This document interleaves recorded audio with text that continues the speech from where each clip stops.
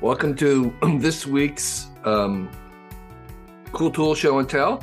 Our special guest this week is Foster Huntington, and who is a really cool maker. And Foster, would you introduce yourself to our audience? Yeah, my name's Foster Huntington. I am a photographer and filmmaker now. In years past, I lived in my car for a while 10 years ago, or a little longer, 11 years ago. Now I live in a treehouse outside of Portland, Oregon, and make stop motion films predominantly. But I've also made photo books and done a bunch of different things, I guess. That's really great. And do you have some cool tools for us that you want to share? I do. I've heard Lloyd Kahn introduced me to your work and to your website. And so when you messaged me, I was like, I wonder what I would have. Some of them are a little rare, or not rare, but I imagine you haven't had people be like, this is what I would have. But yeah. Yeah. I mean, that's what we like. We like to have a variety of things. And one of the pleasures for me of doing these is that I always hear about things that I had no idea even existed, which is really cool. And just enter into that world. So the thing I always say about these is that this is not about like buying about a lot of tools. It's like knowing about these tools exist. Yeah. And sometimes just knowing that a tool exists is enough to provoke in you an idea about something to do or a way to do it that you didn't even think about before, whether or not you ever get the tool or not. Yeah. So let's hear what your first tool is. Well, I'm trying to remember what my first tool was, but I think just take whatever one you want to show. One of my favorite tools is this. It's a set of Gen 3 night vision. Oh, wow. And one thing cool about being an American citizen is you can actually own this stuff. In a lot of countries, you can't own this stuff because it's predominantly reserved for military and law enforcement. But in the United States, anyone can buy it. And the technology is pretty wild. It's analog. It's not digital. And it's been around. The technology has been around since the end of the Second World War. But what it does is it's just an image intensifier, and it magnifies existing light like 100,000, 150,000 times. So what it does is it takes electrons and I might screw this up, but I think it takes electrons and converts it to protons and then amplifies it. Okay. And then it displays it on a phosphorus screen, or a phosphor screen rather, not phosphorus. Right. And it's either white or green. These ones are white phosphor. And I would describe it as everyone that I show it to is like, oh, this is the coolest thing I've ever seen. And it's a superpower. You can literally see in the dark. So what do you do with them? I mean, it's like, you have the superpower. And so you can't really hunt at night, but do you? No, I mean, I got them for stargazing, walking at night. Like when I have two sets of them, and I've mentioned Lloyd Kahn, but when I hung out with him, we rode bikes around Bolinas at night, and you have a helmet and you have a 40-degree field of view, but you can see everything. Wow. Or where I live, living in Washington State, it's dark. It's dark for a large portion of the year. So I'll go on night hikes with my dad or watch. It's good enough to hike with. You have enough of a field of view that you actually feel comfortable. Yeah, walking. People compare it to looking through two toilet paper tubes. Right. But it's pretty amazing. A friend of mine that's in the military showed me his 5 years ago, and after that, I was like, "Oh, I'm gonna get one of those someday." I would say it's probably my favorite piece of technology that I've ever had. So, are there particular models or varieties that are better than others? And one thing that's wild about it is that the technology around it is so proprietary, and it's also like it's a dark science. I mean, they make them and it's not like making an LCD screen. where it's like with these image intensifier tubes, no two tubes are identical. Oh, And they have these towers where they drip hot molten glass to get like the right dimensions for the image intensifiers. And there's only, I think, 3 places in the world that make Gen 3 tubes. Like the rest of the world has Gen 2, which is just like a different level of I image see. intensifier. But the US is the only country with Gen 3. Right. And there's 2 companies that make them. One of them is called L3 Harris. And then the other company is, what are they called? I forget. It used to be called another company, but there's just 2 companies that make them. And they pretty much they're both Gen 3, and I mean, it's pretty crazy. It's insane. It's so cool what you can see. So the ones that you have, what's the brand and the model? These are okay, so pretty much what you're buying is the image intensifier, and these are L3 unfilmed white phosphor. And the way they do figure out like they value of the tubes, it's kind of like horsepower, where it's where they take the signal to noise ratio, meaning at what can they discern from the darkest to the brightest. It's like the it's Contrast. it's like the contrast. And then you multiply that by the resolution, which is, these ones are like 72 line pairs. So it's kind of like 72 DPI. It's kind of like a little bit of a equivalent. And then you multiply those together, and that kind of gives you the level of how much power these tubes have. There's a bunch of other specs that are important, but these ones are pretty dang good. They're like as good as anything in the military. And predominantly pilots use these so they can fly planes at night and helicopters at night. Wow. And I have them for night hikes or just watching. One thing I love doing is when you can see there's so many shooting stars that aren't visible to the human eye that you can see with these. So I'll go out on any given night and I'll just watch the sky and see all sorts of satellites that aren't bright enough to be seen by the naked eye. And then so many shooting stars that you can't see with the naked eye. And then, just like walking around your yard, so many animals are used to having darkness be this like cloak for them. So like rabbits or cats or all these things are like, they're like, oh, I know that's a human. And based off of my history, like I know they can't see me, but I can see them. But you can so you can walk up really close to rabbits and stuff like that. It's a total trip. And about how much do they cost? $5,000 to $10,000. They're expensive. Oh, wow. Okay. Yeah. It's one of those things where since it's not, the real deal is that digital technology is going to get way better in the next, probably 10 years. And those are just camera sensor technology advances to the point where they'll have some kind of equivalent of these in terms of light amplification. But these things, like one CR23 battery lasts 24 hours in these things because it's an analog technology. They're super efficient. Yeah. It's that one of these little batteries will last, a day. Wow. Of continuous use. So it's very specialized. And a bunch of different companies make the housings. I think in the list that I submitted was a link to a different housing that's made out of machined aluminum. I have a different housing here.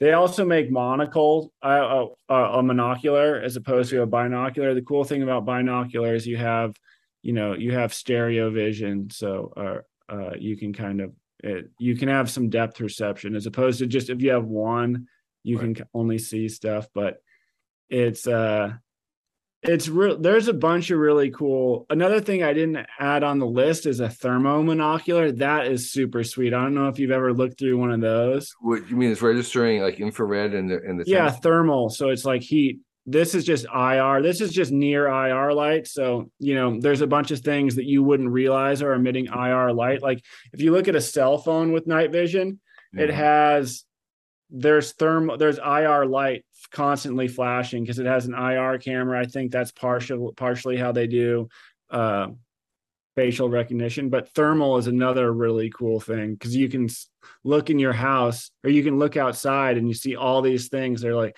emitting heat that you wouldn't realize are emitting heat, you know? Also, you can animals and things should definitely show. Animals, yeah, contrast super sharply. So Yeah. they're not, you know, I think they're tools because it's a superpower, you know, like you can, people, binoculars are tools. Well, this is a tool that allows you to see half the day, you know, half of our lives are dark. Right. So this is That's a really, way, really and fantastic. there's so many wild applications for it. You know, you can see like campfires from so much further away. You Right. can see all sorts of different, you're like, I didn't know there was a light there. Oh yeah, that's like someone's garage and they have a light there. And Have you yeah, it's tried pretty, doing photography through it? yeah, you can. So that's one of the big uses for it are like people that are in astronomy buy these things and they take photos of all sorts of constellations and stuff. You can see rings of planets and with these, like, you know, Saturn, you can see the rings of Wow. Saturn and you're like, whoa, there's a ring on that planet and you can't see with the naked eye. Wow. Um, Wow. Wow. That's really great. there's all sorts of different, it's really, really wild stuff. I mean, it's one of those things where the first time I put them on, I'm like, okay, well, this is the coolest thing I've ever seen. Yeah. And they're expensive, but people spend a lot of money on dumb shit. You know, like, you know, $10,000 mountain bikes, which isn't dumb. I get it. It's cool. But this is a superpower, you know, like and that's you know, $5,000 to $10,000 is relatively inexpensive for a superpower, in my opinion. Yeah. And because of how they're manufactured, they have thousands of hours of life for these image intensifiers. So it's pretty much they're not going to burn out. You know, it's not like a camera where there's only a certain amount of shutter exposures or, Uh-huh. you know, Yeah. stuff like that. That's really fantastic. You're right. I've never had that recommended, so that's a new one for me, but thank you. So what would be another cool tool that you would like to share? Well, this is a Leatherman Skeletool, which I'm sure people have recommended this before, but it's just a small multi-tool that has a pliers, it has a locking screwdriver, a bottle opener, and then yeah, a basic knife. And the reason why I like it because it's actually small enough. It's small enough to actually put in your pocket. So that's an everyday carry for you. Yeah, that's an everyday carry. I carry it in lieu of a pocket knife. And there's so many times where a little pliers is useful. Uh-huh. And I'm trying to think of like, you know, an equivalent side to give something for reference. But you know, here's a pen, and then here's this thing. It's not much thicker. So it's like So, having a fat pen in your pocket. yeah, it's like having a fat pen. It's pretty heavy, but there's just so many times I for years I carried a Benchmade knife. Yeah. But there's so many times where it's, you know, for you can have a Phillips head or a flat head, and they're actual, you know, removable bits. Right, right. So that's something that's, you know, I would say super useful. And do you Just carry it in your pocket or do you have a little pouch I for it? carry it in my pocket. That's one thing that's nice about this. Right. But yeah, that's kind of my preferred pocket knife. And it's better than a Swiss Army knife. I think it's better than a Swiss Army knife because the pliers is very useful and robust too. You can cut wires with them. You can strip wire. Not that you're going to be doing electrical stuff with them, but you can do, and you can, like, you know, here with this, you can tighten nuts if you need to. Mm-hmm. And then I think the screwdriver is better. I mean, it was so funny. I was just camping with my mom and her boyfriend, and we were just like, they had a Swiss Army knife, and I had this, and we were having a little, like, you know, debate as to what was more useful. Yeah. Yeah. There You're right. are, The I pliers. think, in a lot of ways, the Swiss Army knife, it's kind of antiquated, you know, where it has like the leather punch, the awl, I think is what it's called. It has it has the wine opener, which is really cool, but so much more wine these days is, you know, twist off, or like, I Yeah. don't think you're like going camping with a wine bottle as much, you know, people have beer or whatnot.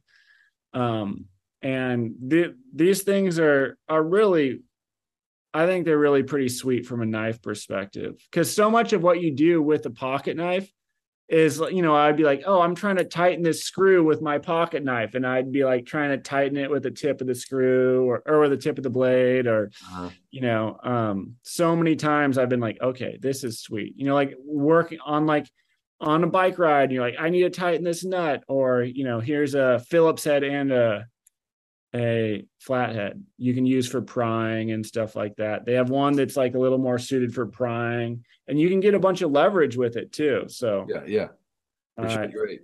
I use it. They're this is the skeleton. This is called the Leatherman Skeletool, Skeletool. And I think they're made in Portland, Oregon, or at least wow. Yeah, it's a great carry. So thank you for that.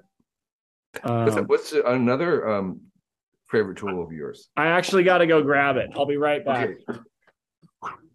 And I'm back. My other favorite tool is a Ryko GR3, I think. It's a digital point and shoot. And what I like about it is it has a ASPC size sensor. So it's not quite full frame, but it's much larger than a cell phone.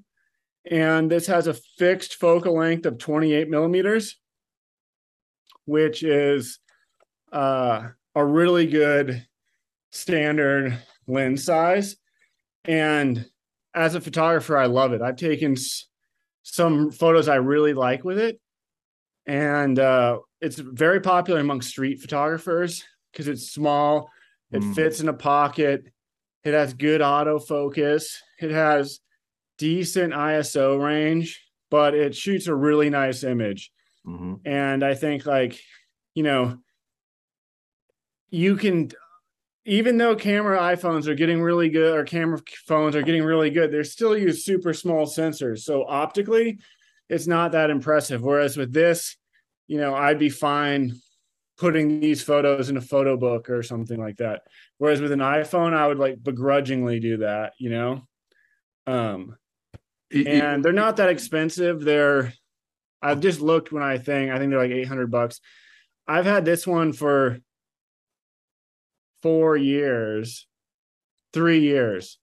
and the lens doesn't fully go back into the body, but I've put this thing through hell, and you can see how, it has all sorts of scratches, and the body is worn out. And, I just pop it out, take a photo. I think I have like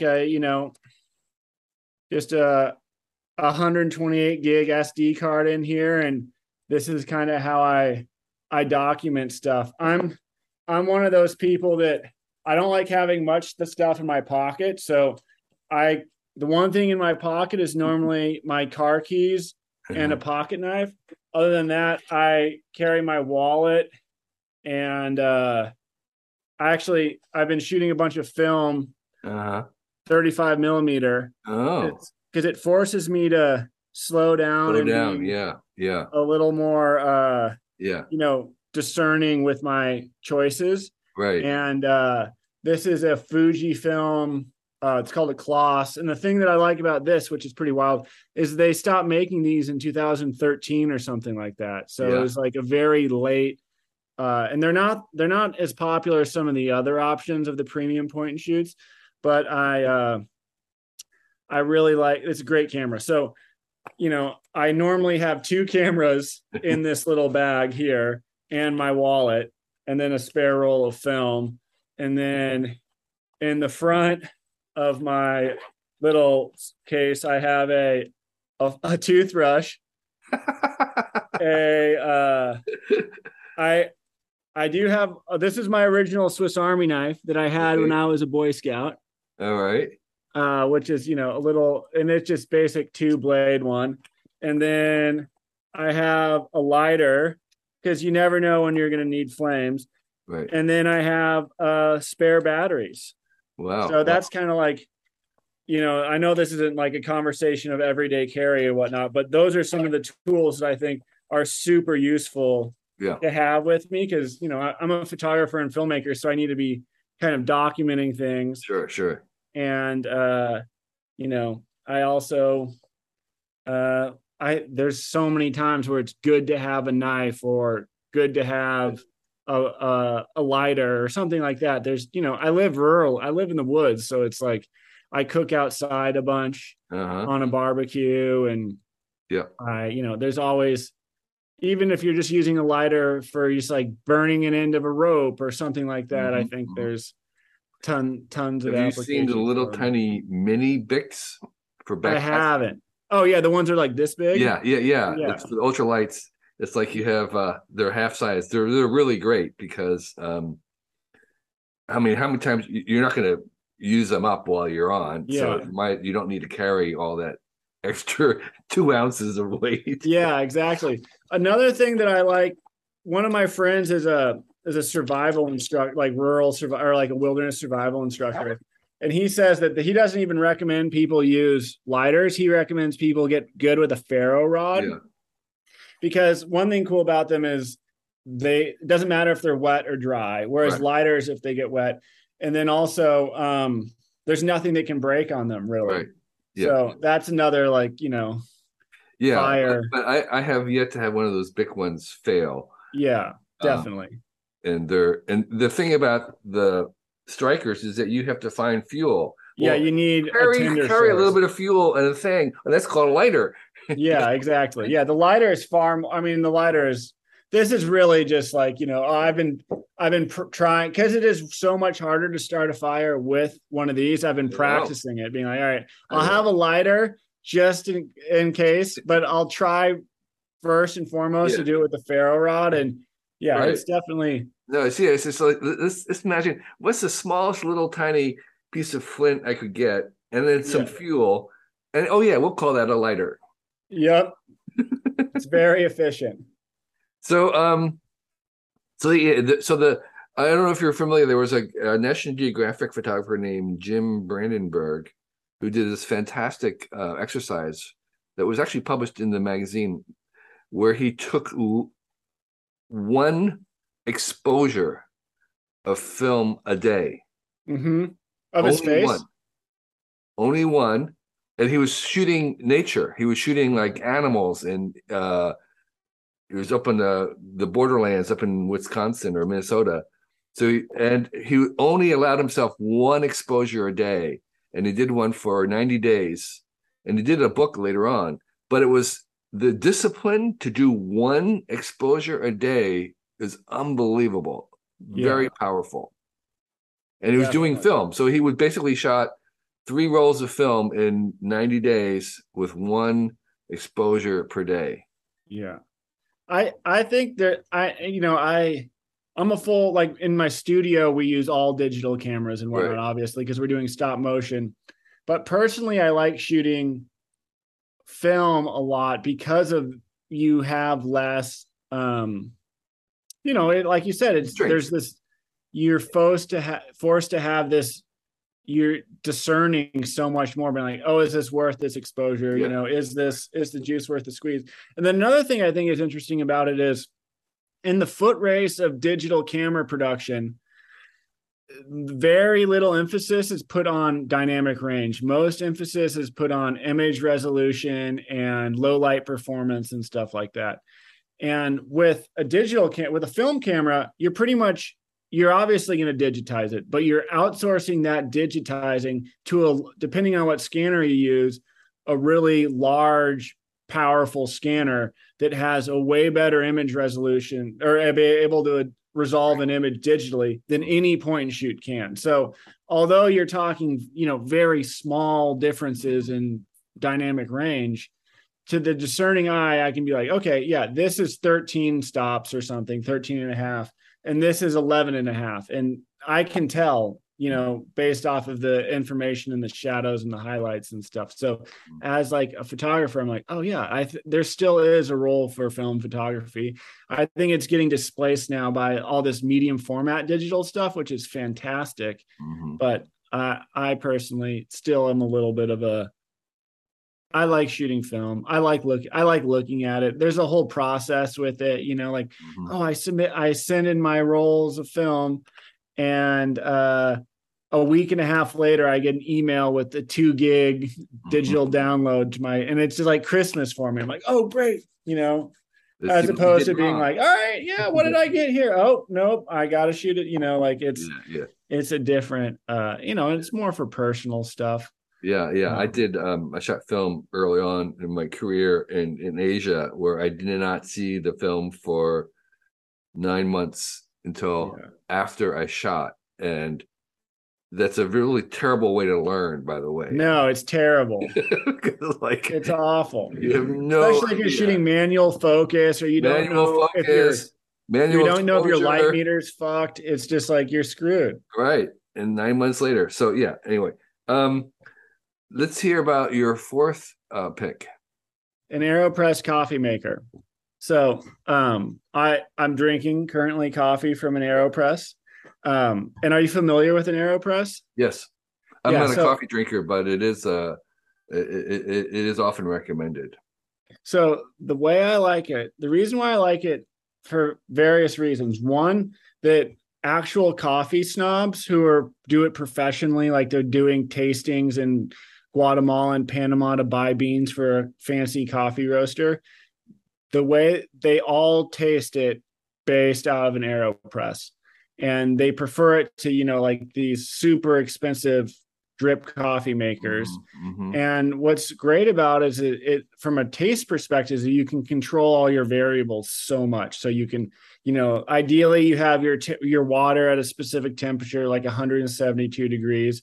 You and then you have your grounds grinded at the right level, and then you have them let it stoop the right amount, and then that's great. So you have amazing tasting coffee.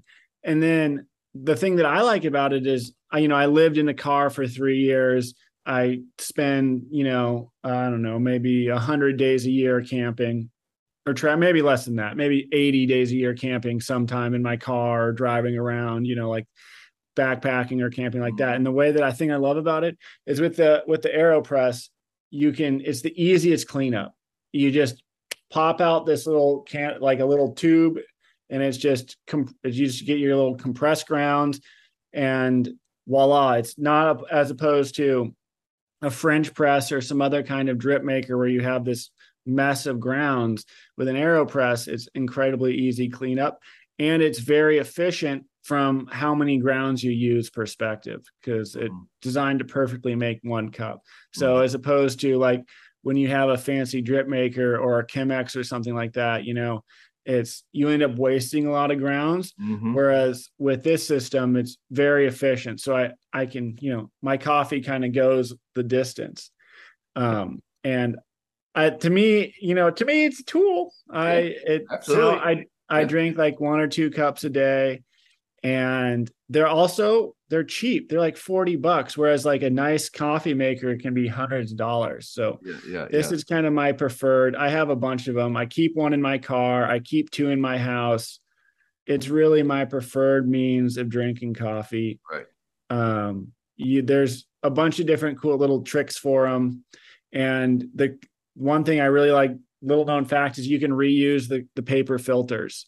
Huh. A lot of people throw them out, but I reuse them. Like, I think you can reuse them like up to 8 to 10 times. So you So just rinse them and then just rinse them. Yeah. yeah. So that's something that I kind of I'll always have an AeroPress. I keep one in my car, in my car. I keep one with me, and it's a great coffee is just one of those things that I actually give a shit about. Like I'm fine eating food from gas stations and whatnot, but I refuse to drink gas station coffee. Um, or like Starbucks coffee. I can't do it. Really, Yeah. It just of the taste. Yeah. Well, one thing that it's often, there's this misconception that with coffee that the darker it is, the more caffeinated it is. And often when it's dark, it's just burnt. They end up burning the beans to the point where it loses all of its flavor and its caffeine. So Hmm. I like to just, buy coffee, buy a pound from a place I like, and then I just grind the grounds and make coffee. And it's a bit of my my morning ritual. And, Yeah. I think it's the AeroPress is across all these different situations, I can have the most consistent coffee, from a baseline perspective. So I travel, I bring it with me a bunch, Right. I So I do you really still like. have a modified vehicle to sleep in when? Yeah, yeah. I have a Ford F-350 Okay. with a slide-in four-wheel camper. Okay. Um, and yeah, I just got back last night from a camping trip.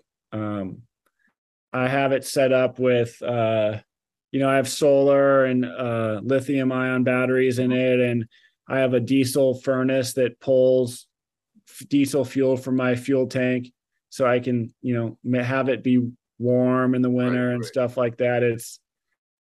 Do you have a It's Starlink uplink? Oh, I do have Starlink, but I don't bring it with me most of the time because Mhm. I like not have it being on my phone. I'd rather not have technology with me at all the time. But I do have Starlink, and Starlink it's fantastic. Uh-huh. Do you have it? Have you used it? Well, no, I don't. I have a fiber optic to my house, and I don't have a mobile, you know, RV or anything. If Yeah, I did, I probably would have the connectivity. yeah. It- It's really good. yeah. And like I live rurally here, but I just so happen to be close to a main fiber line. So I pay for 100 megs up and down. And then I use a point to point relay for about a mile from my house to a tree close to the fiber line. And, but the thing about it is if a branch falls, I'm screwed. Or if it's really snowy, like the branches will droop over my antenna. So that's the reason why I got the Starlink as a backup. Yeah, yeah, Um, yeah. but Yeah. it's really cool. It draws a lot of power though. So I don't have the batteries in my Or car to could like be. support like a night of internet. I could do a Oh, couple really? hours, but Wow. yeah, Okay. I think it's like 100 watts or something like that. Like it Huh. draws a bunch of Really, I can't juice. believe it because it'd be hot. I mean, it would have to be warm at 100 watts. Maybe it's 60 watts. It's a lot. I remember looking at it and being like, oh, damn, that's a lot of juice. Um, I Um, think it's 60. Maybe I'll look it up. yeah, But I yeah. remember being like, oh yeah, it's pulling some juice Uh-huh. sustained. So Um, so tell us about what you're passionate about these days, or what your current project is, or what you want to share with our audience. well, I think what I'm passionate about now. So I for the last 5 years, I've really focused on doing stop motion films, and I have a stop motion studio here. And throughout COVID, I was making a bunch of stop motion commercials and films. We just had a project for Nike about how they're going to be making shoes sustainably for their Mhm. 50th anniversary, and then we have a commercial for Rivian coming out soon that we made. But what I'm really passionate about right now is just kind of relaxing and getting into a bit of a creative flow, because I'm a firm believer in the idea that creativity is like a fuel tank where you have to replenish it and you have to fill it up. And for me, how I fill it up is having a bunch of time off, going on camping trips with my family, hanging out with friends, going on road trips by myself, getting it into a little hobby and tinkering and building stuff in my shop. And then that kind of gives me, the ability to Yeah. come up with new ideas. My first job out of college was I worked at Ralph Lauren, the fashion Mhm. company, doing concept design, and pretty much what we did was just come up with line direction ideas. Mhm. And I learned very quickly that when it's your job to come up with ideas, there's a direct correlation to how many ideas I can come up with and how much free time I have. When I'm like Oh, working 60 or 70 hours a week, I can execute ideas, but I can't yeah. come up with any, Yeah, I say a good work ethic requires a good rest ethic. Yeah, 100%. You And need I to think have that, sabbaticals, Sabbaths, yeah, vacations, time off, goofing off, tinker. yeah. And I think that's Those are one thing that's essential. really undervalued in our culture right Yeah. now is the whole like rise and grind set or whatever, where Right, people right, are right. like, really like people are bragging about how productive they are and how much they work. And I mean, I've been there. Yeah. I've worked, 70-hour, 80-hour weeks on projects, and it's fucking exhausting physically and mentally. Yeah, no, So I think productivity is overrated. And rather than spending a lot of time trying to spend as little time on getting something done, I would much rather try and find something that I want to spend as much time on as possible. exactly. Yeah, exactly. So Rather than reducing the time, I want to maximize yeah, the amount of time.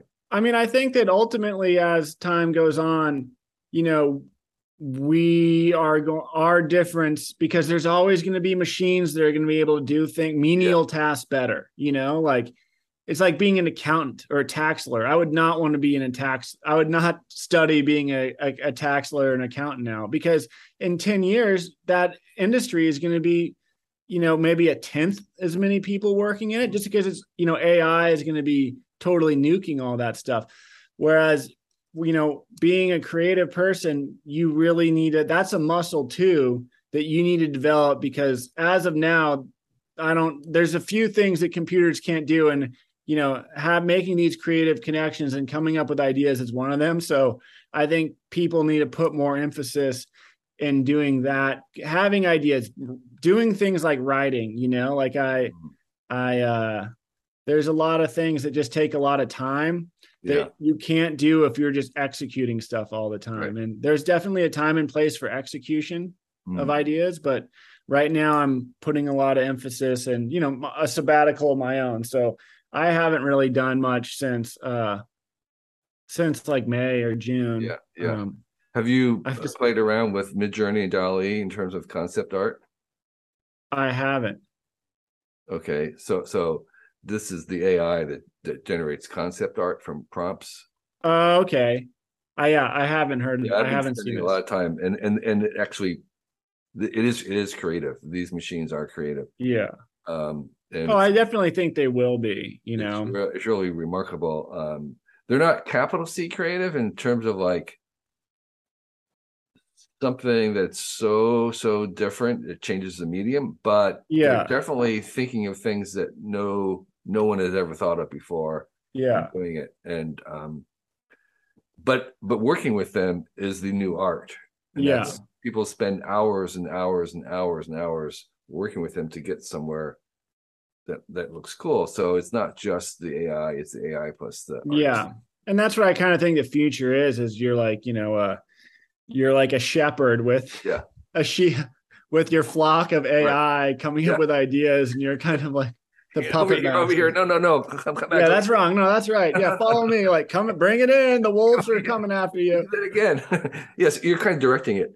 And so your stop motion, are you using like armatures and characters, or exactly. It's all metal armatures, and right now actually I'm working on a science fiction feature film that's stop motion. I've been working on it for 4 years, and we just raised money to do to write a script and do casting. We shot a proof of concept, which I'll send to you offline.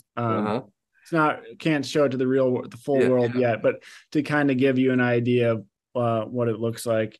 But yeah, that's kind of what I'm focusing on. I kind of had the realization. Does your project have a name so people can look out for it? Yeah, it's called Wake Me Up When We Get There. It's I'll give a little bit of the spiel. In the future, I think people are going to go on space trips the same way that we go on road trips today. So, for example, we'll go see a distant star system the same way that people road trip to Yosemite. Right. And my theory is that people will still want to see and experience these things with their organic bodies, but they'll obviously since the travel is so far, they'll put their bodies into stasis. Okay. And then you'll wake up when you get there. So, and the idea is that when human bodies are in stasis, they're going to transfer their consciousness over to these robots.